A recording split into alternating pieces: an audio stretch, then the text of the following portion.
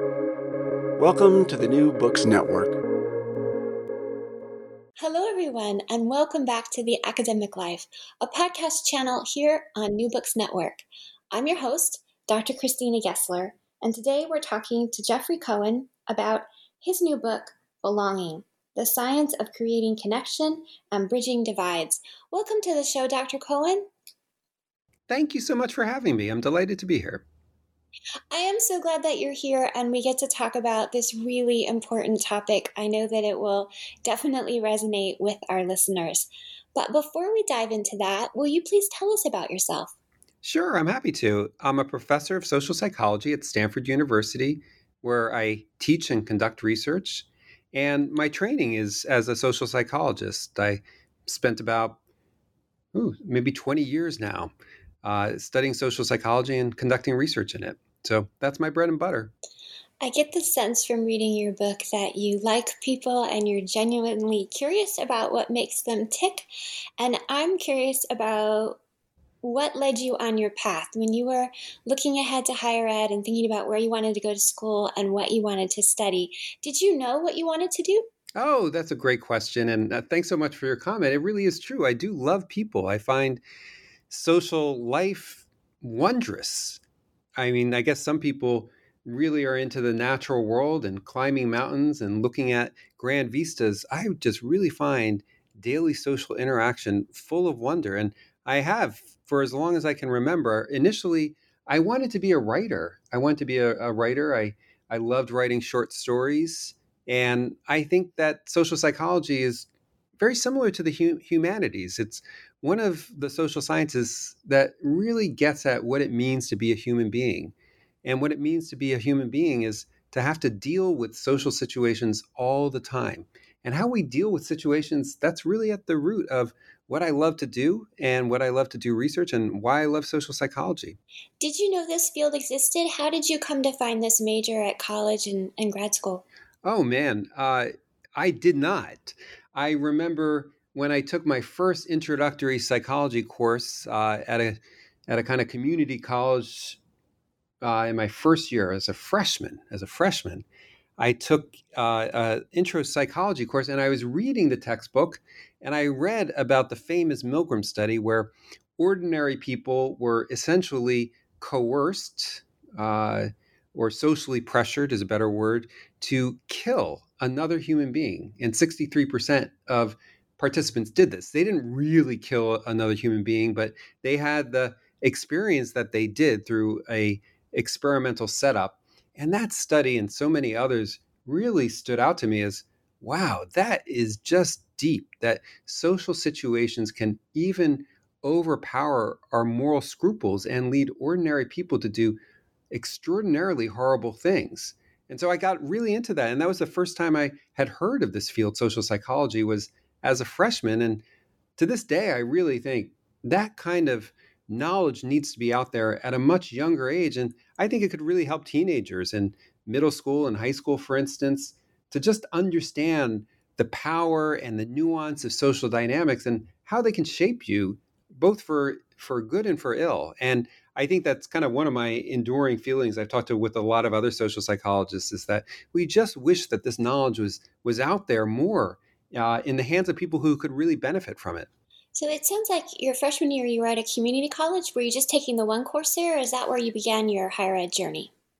That's where I began my higher ed journey. It was at a school because uh, at a kind of community college because I was admitted to my main college, Cornell, as I was on the wait list, and then they admitted me the second semester. So I stayed at home my first semester, and I took a couple of night classes, and one being this excellent psychology course taught by a professor there, and that just got me started. So many of my guests have shared that they found their passion through community college. Not all of them, but a large number. So it makes me happy that the community colleges get these shout outs that during these episodes. Yeah, totally. I mean, a great teacher can launch 1,000 ships, as they would say, and I really think that that is That is the special power of a great teacher in wherever they may be. And they aren't necessarily in a classroom. They can just kind of open your mind and change or redirect your journey. So tell us about what inspired you to write this book. What inspired me to write this book was both a kind of confluence of factors. The first was just a desire to get out into the world the knowledge that my colleagues and I and many, many other scientists doing this kind of research have been doing over the past couple decades, but really even beyond. We're part of this continuing conversation in social psychology. And that was one reason. I just wanted to get the knowledge out there. And I do see the field of social psychology as the study, the scientific study of how to create spaces that are truly inclusive and democratic. So when I gave the book the title Belonging, it was with that in mind, that my field, though it's very heterogeneous and diverse, it's always, since World War II, been very concerned with how to create situations that surface people's points of view, integrate them, and allow all people to flourish and to feel like they're contributing to the larger group. And so social psychology, I do believe, is really a story of belonging, how to create situations that are supportive of belonging. So that was one factor. Another factor was just the times we live in. We are going through such a tumultuous time in our world and in our country. And Pete Buttigieg called it, he dubbed it, I co-opted this term, a crisis in belonging. What seems to define this point in history, in part, not entirely, in part, is that few of us or few groups feel confident in their belonging. We are, so many of us, like we feel like strangers in a strange land, or to co-opt another term by the sociologist Arlie Hochschild, we feel like we're strangers in our own land. And this crisis of belonging, we become very disconnected. We become very disconnected from each other, from other groups. Polarization, political polarization, nearly at an all-time high. We're very racially segregated. I think something like 75% of white people don't have a black friend. The political parties live in increasing isolation from one another. Then on top of that, there is all the systematic exclusion based on race, gender, sexual identity that happens in our society. These are all kinds of manifestations of the ways in which we feel excluded or that we exclude others, sometimes inadvertently. And so the book is really my effort to contribute to making things a little bit better, And I do think that social psychology can help. It's not the only solution. We do need systemic change, institutional change, changes in our policies, changes in our laws. But what social psychology reminds us of, and what I try to accomplish in the pages of this book, is to make it clear how each of us has a power in our day-to-day lives to make situations a bit better, a bit more inclusive, a bit more democratic. And we can do that in small ways that sometimes have big consequences.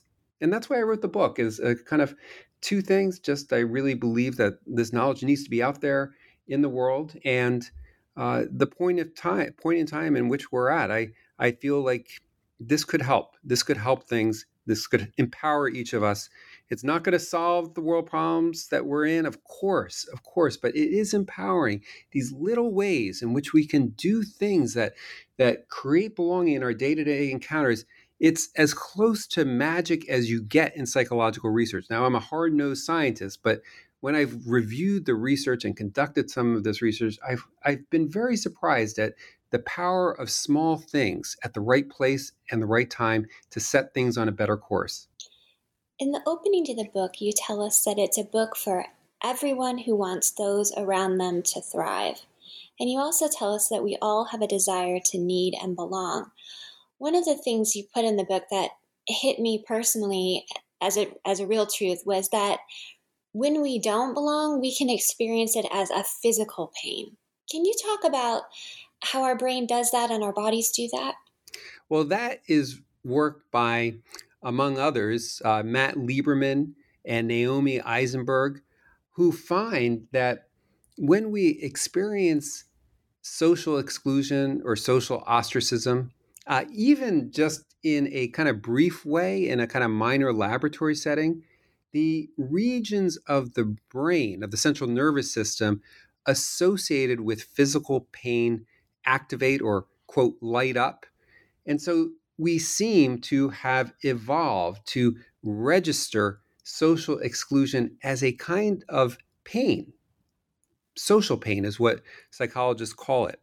Now, why we can weave evolutionary stories for this, as we know, I know as a parent, your kids, your babies are kind of born into this world helpless. They really, we depend on other people from the moment we're born. It's always still amazing to me how helpless infants are, and they cannot do anything on their own. They don't even recognize danger very well at all. And so we're born into this world needing the help of our social environment. So that's one way it might be sort of ingrained in us evolutionarily, or one reason. Another is that, as a species, we're pretty physically pathetic. We're not very strong. We're not very large, but together, cooperating, we're quite powerful. And so we have evolved to go through this life journey together in order to survive. And that is very important to our species. We need each other, not just to survive, but to thrive. And it seems to be encoded into our DNA, this need to belong, this need to connect. Now, of course, there's individual variation. Some people probably need it less. Some people are more hermetic.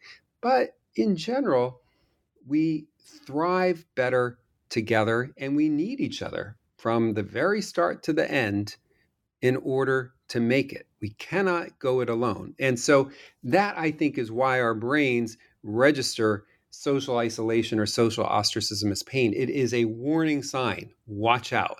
And some exciting biological research by Steve Cole and others has shown that when we experience prolonged isolation, our genome actually changes in ways that put our biology on the defensive, as if we're prepared to be physically wounded.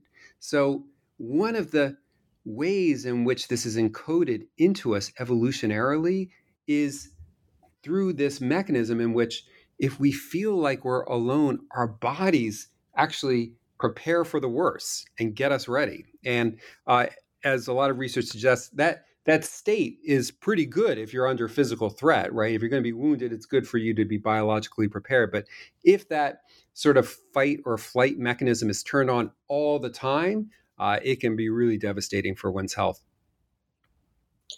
You tell us that belonging is the feeling that we're part of a larger group that values, respects, and cares for us. And you let us know in the book that you were influenced by the work of Lewin. Am I pronouncing that correctly? Mm-hmm. That's correct. And you have one of his sayings as your lab's motto, which is, if you want to truly understand something, try to change it. Why is that your lab's motto? It's a good question. It's a really good question.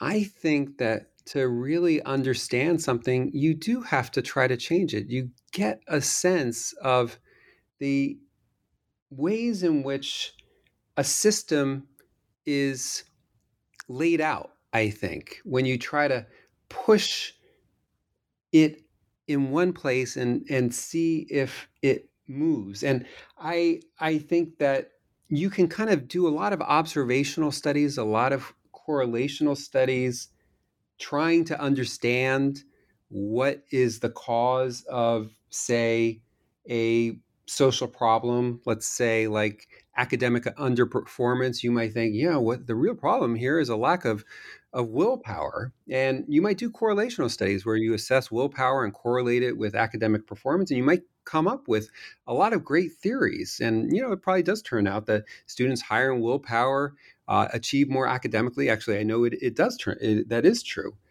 But is that truly the causal culprit in academic underperformance? You don't really know until you get in there and try to boost willpower and see if it has any effect. And then I think your eyes are often open in that process. You often, for instance, learn that what you thought mattered doesn't matter nearly as much. Uh, for instance, you might try to boost kids' willpower and discover that has kind of marginal effects on their academic performance. That other things in the system suppress. You kind of try to move a kid's willpower, but then something else in the system intervenes to prevent that boost in willpower from translating into higher academic performance. For instance, there might not be enough parental support, or there might not be enough economic resources there, or resources for learning for the students' grit or willpower to turn into higher academic achievement. Now, I'm not saying, of course, willpower and grit matter, but we really understand how much they matter by trying to change that kind of construct and others. So I do think that it's like you're a tinkerer to some degree when you're a social psychologist. You can't, and the idea here is that we all go around the world with our theories about what matters, and things are intercorrelated. That's just the nature of our world. But to really understand what causes what, causal relationships, you have to get in there and intervene. And I really do believe that that's true. And often problems are a lot more complex than you think. At the same time, often some of the problems that you thought were deep and fixed turn out to be a bit more malleable than you had thought. And the reason why they're fixed is because we've been using the same wrong key to try to open a door. But if we try something else, then bang, the door opens. You mentioned students using grit and perseverance, and one of the examples you have in the book is students who get sent underperformance letters, particularly by their college, and why those letters and how they're written can have a huge impact on what the student does next. And you tell us that in order to change systems and help people thrive in them, we first have to understand their life experiences and their perspectives. How did that shift in understanding where the students were coming from affect the interventions for their underperforming schoolwork, and what the college or university might want to do differently to support them rather than just a letter that induces shame? Yeah, that's a great question. This is research by Shannon Brady, a social psychologist who extensively studied this. It was her dissertation. And what she did was to look at the academic probation letters that colleges send underperforming students. And these probations are usually like wake up calls. You're underperforming. You're not doing as well as the standards of the college demand, and you need to do better. And that's the purpose of the probation letters, is to try to get these students on a better path. Now, the first thing that Shannon did was a bit of perspective getting. She asked the university administrators, well, what's your intent with these letters? And invariably, the administrator said, yeah, we want these students to succeed. And we want the letter to assure them that they can succeed, but they need to correct course. We want the letters to support rather than thwart students' belonging. But then she tested the effects of the letters on actual students and found that most of these letters were just inducing shame. They made students feel ashamed. They made them feel worse, oftentimes because they said, you're not up to par. Actually, the very term probation, right? It has all these negative shame-inducing connotations. It's a kind of unfortunate frame. So the content of the letters were inadvertently making students feel like they didn't belong. And so then working with university administrations, various university administrations actually around the country, Shannon designed a better letter, sort of recrafted the letter to get the message across without undermining belonging. Now, how did she do that? There were a lot of what we call in social psychology wise elements that were kind of wise to the psychology of the people that we're trying to support. Among them was the message that the so-called probation letter was meant as an induction into a process to get them back on track. It was not a referendum on them, but an attempt to help them restore their standing. So it came from good intentions, and there was a belief in their potential to get back on track that was readily conveyed. It was also conveyed that, a lot of times students underperform in school for a variety of reasons, not just because they're being lazy or they're distracted. Many times it turns out that students have a lot of external commitments and misfortunes that undermine their academic work. So that was acknowledged in the letter. And among many other elements, what was also included were testimonials or stories from other students who had been placed on probation and their experience, so that the experience was normalized and that they could see that there was hope for getting back in good standing, as demonstrated by these these success stories. And she found that this message got exactly the same information across without inducing shame, and even found a little bit of evidence that the students who got this letter were a little bit more likely to, or were more likely to make it back into good standing than students who got the standard or regular letters, though that's more of a tentative finding in the research. She still has to conduct larger scale ups to test the behavioral effects of it. But what is for sure is that the letters can be recrafted as so much of our situations at work or school can be recrafted to still provide people with the information they need without undermining their belonging and even supporting it.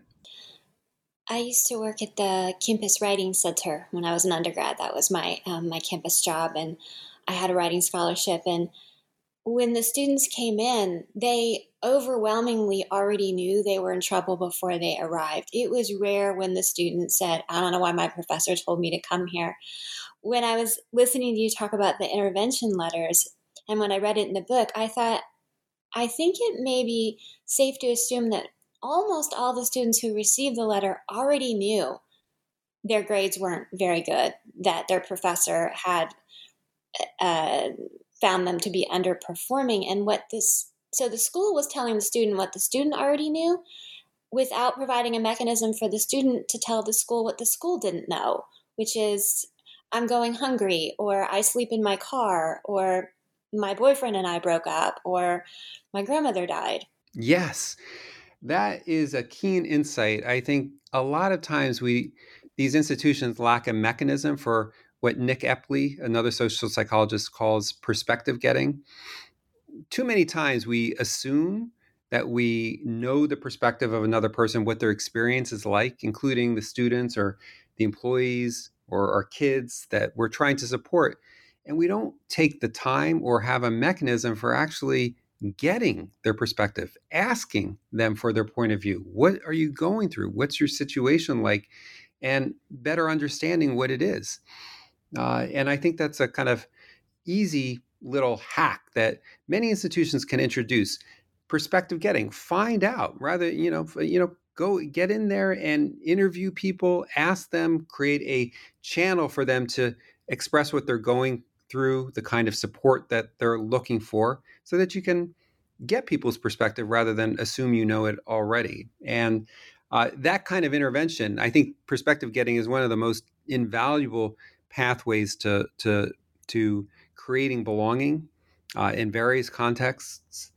Because one of the themes in a lot of the research is that the biases of the mind, these biases of the mind that we all share, in particular, overconfidence, confirmation bias, end up leading us astray. We get people wrong. And as a result, these biases divide us. So one antidote is to perspective get. Ask people for their point of view rather than let your mind fabricate an answer to that question. Another example that came to mind for me was recently a professor posted that the students hadn't done as well on certain test questions for a recent exam as the professor had expected, and that a couple of students had let the professor know that they were very unhappy with the construction of the test. And the professor was using social media to talk about what the professor did next. And that was to use the next class period to not just tell everybody what the correct answers were, but to ask their feedback on how they thought it was constructed, if they thought it was fairly constructed, if now that she gave the answer, did they know what the question had been asking?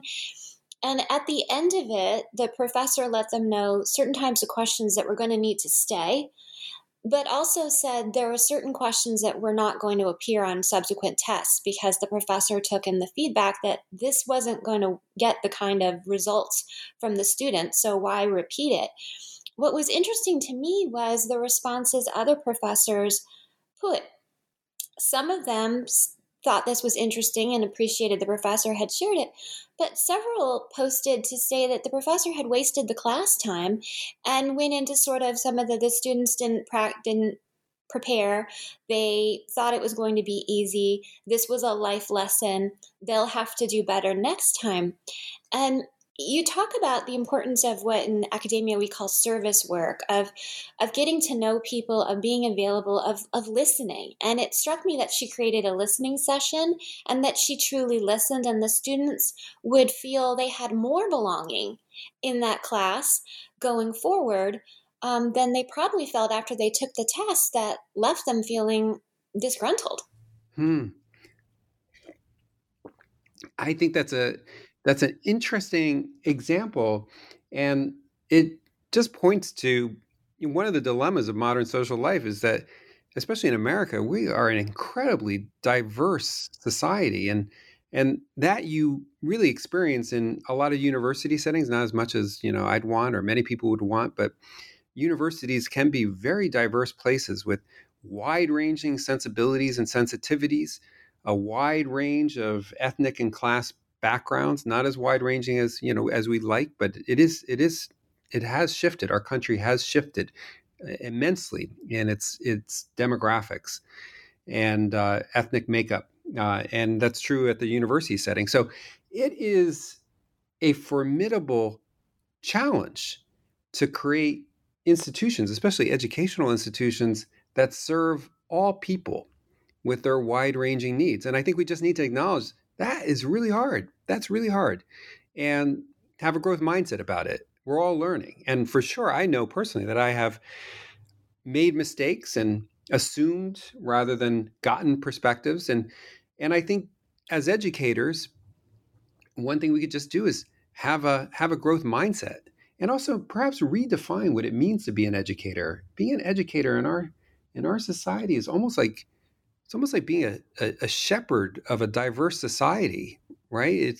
You're trying to help people become better equipped to be citizens of a diverse democracy. And that's our mission. And so it's really, really challenging. And if you do, I mean, one of the things that you often find, you do something to help one group and it's off-putting to another group. And so that's just part of the challenge. There may not be a one-size-fits-all solution. Our solutions may need to be tailored to specific students. And I think increasingly that's being understood, that some of the best educators anticipate or find out students' needs and address them, often on an ad hoc basis. And they understand that they're very, very diverse.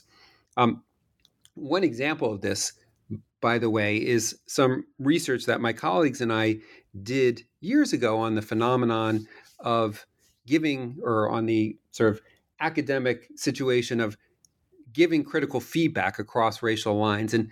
And we did this with David Yeager and Claude Steele and Lee Ross, were colleagues in this. And what we found, to make a long story short, is that when instructors, especially white instructors, give critical feedback to their students, white students, especially white students from economically well-off backgrounds, just take that criticism and absorb it and improve. And they understand that the critical feedback that they're getting from their teacher is a sign that their teacher wants to help them to achieve a higher standard. But we found also that message was failing to come across to many members of ethnic minority students, such as Black students. For them, there was an understandable ambiguity to the critical feedback.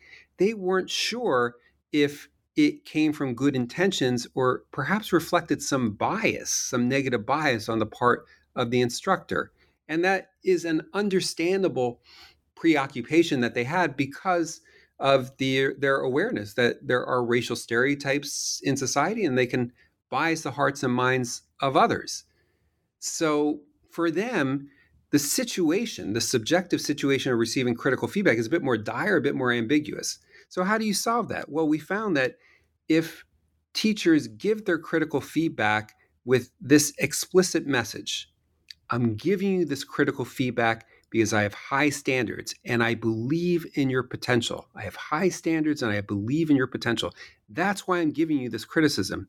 They disambiguated the feedback, and minority students responded as positively as white students to the criticism. In fact, we found that the percentage of Black students who revised their work after getting that criticism jumped from 17% to 71% and actually put them on a better academic track so that years later they were even more likely, this was in high school, to make it into college. So that's just one indication of how being kind of savvy or wise to the dynamics of a diverse setting and knowing that the intent behind your actions may not be the effect and what you can do about it can be really empowering. And you go into that in more detail in Chapter 9, where you talk about the benefits of wise criticism and in making sure feedback is always instructive and encouraging, that it needs to have both of those parts. There's also another section of the book that really leapt out to me, which is when the first year students were asked to keep daily diaries and what you learned from that about belonging. Can you share that with the listeners? Well, this was some research with Greg Walton, a colleague here at Stanford. We did a little study where we asked freshman college students to keep a diary of the day-to-day things that happened to them. And as I recall, one discovery, first of all, was just a lot of the things that happen in your daily life as a freshman are negative. I believe that roughly a third to a half of the events that our freshman participants recorded were negative. The second discovery was that many of the negative things were social, threats to belonging. My friends went to dinner without me. My teacher gave me negative feedback. I wasn't recognized at an award banquet. My boyfriend or my girlfriend broke up to me. So a lot of the threats to belonging in social life, obviously, perhaps, relate to other people. So those were two discoveries. And then the third discovery was that the effects of those adversities seem to be more significant for Black students than for white students. So for Black students, there was a strong correlation between day-to-day adversity in their lives as they recorded and their sense of belonging. When something bad happened at school, their belonging dropped. When something good happened, it recovered. It was as if their sense of belonging in school were always on trial, being negotiated. And when a good thing happened, they felt pretty good. When a bad thing happened, they didn't. Meanwhile, for white students, their belonging was pretty consistent and untethered from day-to-day adversity. It was almost like it was a settled issue for them. We called this phenomenon, Greg Walton and I, belonging uncertainty, and we all experience it in some context. But for members of historically marginalized groups who are entering a new situation where historically their groups have been discriminated against, will sometimes, but oftentimes understandably, just be uncertain about their belonging. Is this a place where I can belong? And what that does is put you in a state of vigilance where you're just looking out for cues in the environment as to, is this a place where I feel like I belong? And as a result, little things can loom large. I remember, actually, this is Greg Walton's example. Michelle Obama, who was the first in her family to go to university, when she went to Princeton, she noticed that her bed sheets didn't fit the bed, and meanwhile everyone else's bed sheets fit the bed, and she felt like, whoa, what does this mean? Maybe I don't belong here. when you're in this state, you're kind of attentive to cues. And I've experienced this personally. When I started as an assistant professor years and years ago, I entered this college. And started, and I had acute belonging uncertainty. I wasn't sure if I could make it. I was surrounded by all these esteemed scholars, and it made me just vigilant. I would spend the day trying to decode the messages. Like I remember I remember my chair patted me on the back one day and just asked me how my class was going. And I thought, oh, did he hear something bad? I found myself at the end of the day exhausted. And when I look back on my day, I realized I hadn't done hardly anything except worry. And I think that is the tragic cost of belonging uncertainty. It saps vital psychological and mental energy, because if you're spending so much time wondering if you belong, it's very hard to get work done.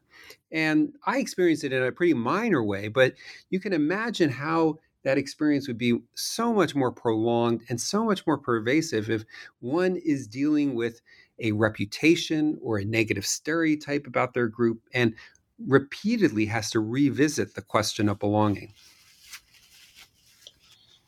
And you tell us in the book that students who don't feel like they belong are less likely to take intellectual risk, that the feeling of belonging is really important for students to have the ability to take intellectual risks, and intellectual risks are essential for intellectual growth. Can you talk about that aspect of belonging and belonging uncertainty? Yeah, that's a great question. I don't know if you felt this way. I know I have, that when I feel like I have people in my corner, these challenges suddenly feel different in your life, right? For sure. Yeah, I know. It's a very strange thing. You can kind of get into your head and start to just overthink your problems, and then they start to just grow. But then if you kind of go out and just socialize, there's some evidence now suggesting just kind of getting out there and socializing with other human beings, it's palliative. It doesn't really solve your problems, but it gives you a wider perspective. So, okay, well, these challenges I can deal with. I mean, or maybe I can't, maybe I can, but on the whole, I feel pretty good. I feel connected. And I kind of see a sense of belonging as almost like a psychological perch. You're kind of being supported, what developmental psychologists call a secure base. You have this secure base, a perch from which to view life's challenges from a broader perspective. And I think that's what being with others, having these connections often do, where we literally feel stronger with other people in our corner. And I think that's the message of a lot of research. And what we found in our own research, when people feel like they belong or are connected, they're more open to challenge. When Greg and I gave Black students in our study a little activity that helped to reassure them that they belonged in college, just making clear that, everyone faces adversity and threats to their belonging and things get better. When we gave them that, they were more open to academic challenges. They actually, when we gave them a course catalog to select new courses from, they were more likely to choose the hard classes from which they could grow and learn a lot than the so-called gut courses that were easy but maybe presented less opportunity for educational growth. So when we have this strength where it's just kind of, you feel larger, you feel more capable. And I don't know if you've seen this, but this kind of resonated with me. Marina Keegan, a journalist who died tragically in a car accident, she was from Yale. She posted this final blog post right before she died, actually. And in it, she is searching for a word. She's searching for a word. And she writes, I'm going to paraphrase, that there needs to be a word. There needs to be a word for the opposite of loneliness. And it's not quite love, and it's not really community, she writes. It is that sense that there are people, an abundance of people who are in it together and who are on your team. And I think the word she was grasping for was belonging. And you can feel it in one, it's situational. You can feel it in one domain at school or work and not in another. But when you feel it, as I said, I think it's almost like a magical state. You feel empowered and you are more likely to take on those challenges. And that's why I think that we often get it wrong in this society, in the Western world. We think that what really drives behavior is smarts, willpower, these kind of essences inside of people. But oftentimes I really feel like it's the relationships, the connections between people that keep them in the game. You also tell us in the book about affirmations, and I really appreciated the clarity that you provided there because often if you get your advice from social media, it'll give you these things to say that you're attractive or you're smart or you're capable. And for many people, those don't do what I'm sure the well intentioned person thought they would when they posted this as advice. And I was thinking about that when I came to your section about affirmation, and I thought, why has that always felt sort of not quite right to me? And I thought about how, because that's external. All of those kinds of definitions are externally given to us. They're not internally found. So, what is smart? Well, it's something they've been telling me about at school since I was in pre K. What is attractive? Well, it's something that media representation has been providing me opportunities to purchase through consumerism. You know, this shampoo, that lip gloss, that new outfit for a long time. And you say that affirmation is something different. It's saying to yourself, here's what I'm committed to and why. And when I read that part, I thought, yeah, that's the thing that actually does affirm me. That's the thing that's worked for me. Can you talk about why affirmation is getting us back to our internal self and not an external? I really liked how you put that, Dr. Gessler. It's really it, I've thought. I mean, I've studied self affirmation for years now, and I'm still trying to figure out exactly what it is. And I should acknowledge that the idea originates with my mentor, Claude Steele, who did this just seminal and I think courageous work back in the 80s when people were like, what is he doing? It's like he's doing these seemingly strange studies where he'd give people an opportunity to reflect on their value and then showed that these robust effects in social psychology suddenly disappeared, like people's tendency to engage in self-serving biases or to rationalize their behavior. All of a sudden, when people reflect on their values, that just disappeared. And I think for a long time, people didn't know how to make sense of that. And I think what you're describing is the phenomenology of what he was discovering, which is when we feel like our worth is anchored to something stable, we have a power over the situation. We we get into trouble when we let the situation define us and say how good we are. That's when we get into trouble. I mean, of course, we can learn from people about what it means to be a good person, but your fundamental worth, your fundamental dignity, that has to have an anchorage that is irrefutable, I think, or at least harder to falsify. And the best way to do that, this is kind of going back to Viktor Frankl, is to stake ourselves on the values that we are committed to. That is a kind of choice we can make every moment, even in the worst of circumstances. It's the one thing that we can always choose. What do I value? What will I stand up for? What would I die for? Even in Viktor Frankl's case, he was in a concentration camp. His wife had been killed. He was on the brink of cardiovascular arrest. He was thinking, my purpose here is bigger than me. It is about creating work and ideas. And he was working on this manuscript that became Man's Search for Meaning in the concentration camp. And he felt like that sense of value, of purpose, kept him alive.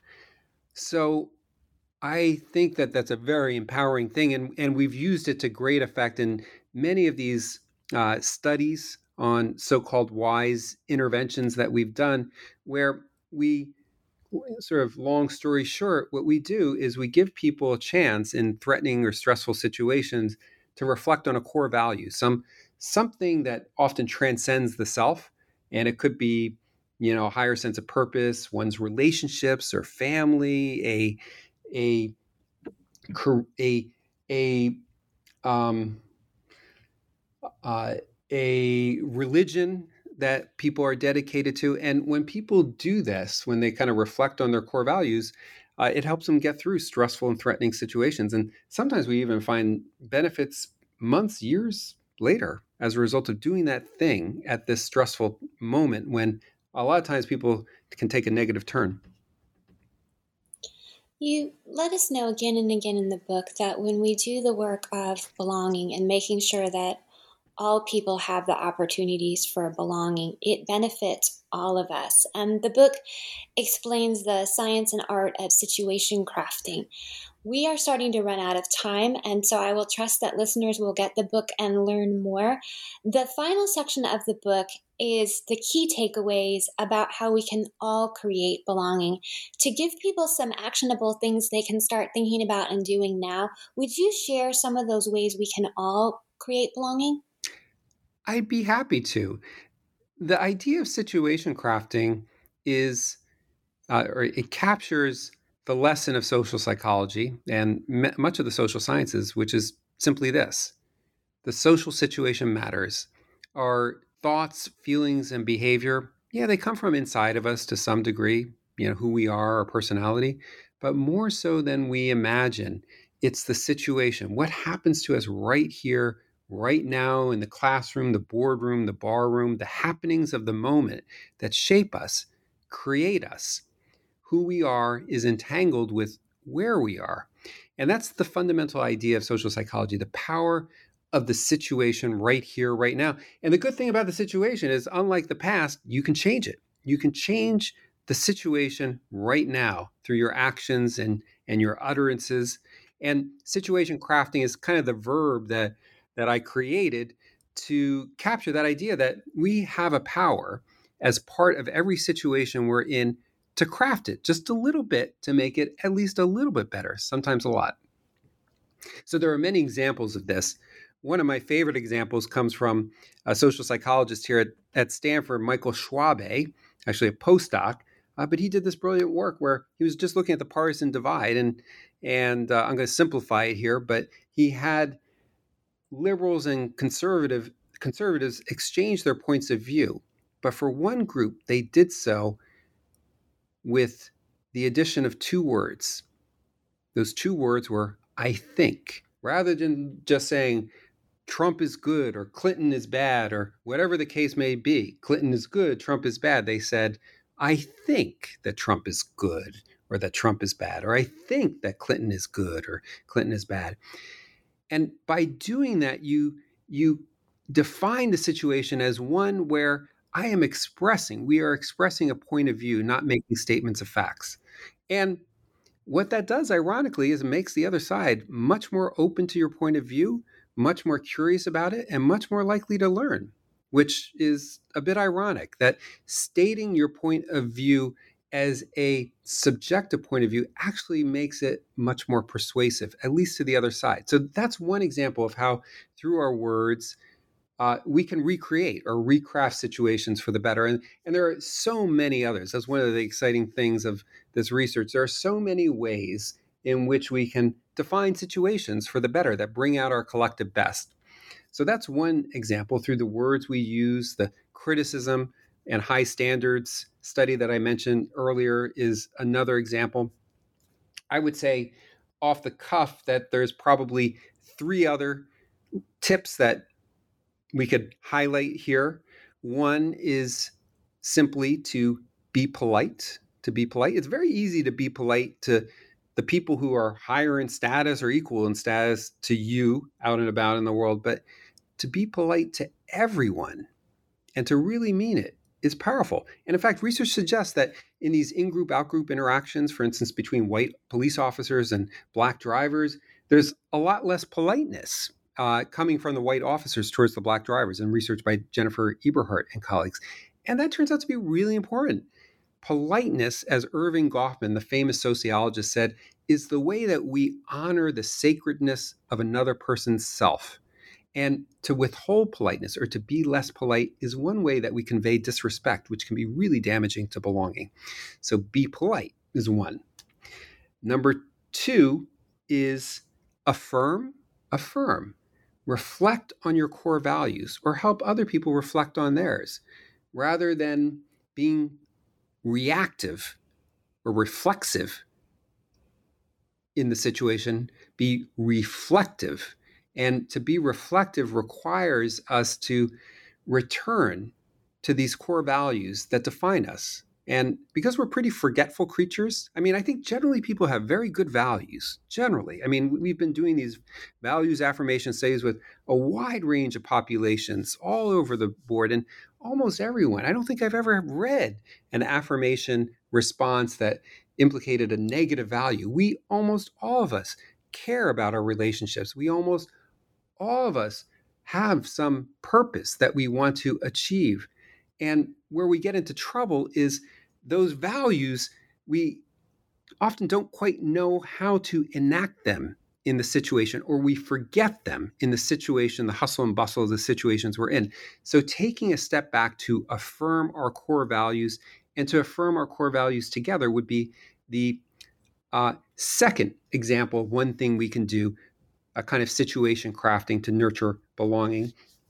And the third thing that I think we can do is to fight the fundamental attribution error. The fundamental attribution error, that is almost the one bit of jargon I permitted myself in this book. It is a term by my colleague who recently passed away, Lee Ross, to describe this bias that we have to blame individuals rather than situations. We fail to realize that oftentimes bad behavior that we see out there in the world often reflects not so much some bad character in people, but some element of their circumstance that we don't fully appreciate. And I think that this is an invaluable lesson. The fundamental attribution error has been replicated time and again. We reflexively blame people. And you just see this even out in the grocery store when people say to one another, "Oh, that was so discourteous of you. That was so rude of you." We are kind of constantly ascribing or attributing behavior to what's inside of people, when in fact, oftentimes when people make a mistake or, for instance, cut in line at the grocery store, it's something about their circumstance. Maybe they're stressed. Maybe they're busy. Maybe they fail to see where the line began or start. I know that has happened to me. We are too quick to leap to conclusions about dispositions of actors and too slow to perspective get and find out more about their circumstances, or at least entertain the possibility that there's more to their circumstances than we know. Just to give one example, Chadwick Boseman, who played the Black Panther, he was in a movie with another fellow actor. I think his name was Clark Peters. And Clark Peters describes how he thought that Chadwick Boseman was just full of himself. They had worked on a movie set together, and Chadwick was getting all these massages, and people were his girlfriend was holding his hand all the time. And Peterson just thought, Chadwick, he's just, fame has gotten to his head. He just is demanding all this excessive pampering. And so he made a dispositional attribution. He blamed Chadwick. But it turned out, as we know now, Boseman had terminal stage 4 colon cancer, and he died. He died not too long after, and it turned out that he was getting all that pampering because he was dealing with very, very severe pain. He was dealing with very severe pain, and it was his circumstance, not who he was, that created that. It was his circumstances, not who he was, that explained why he was doing what he was doing. And I just think it is almost like a kind of golden rule that we should, instead of jumping to conclude, we should see and judge other people as we ourselves would want to be seen or judged. What Lee Ross has called attributional charity. It's kind of the golden rule of judgment. Actually, the golden rule of judgment is don't judge. Thank you so much for being here today, Dr. Cohen, and talking to us about belonging and about creating connection and bridging divides. I'm Dr. Christina Gessler, and you've been listening to The Academic Life on New Books Network. Please join us again.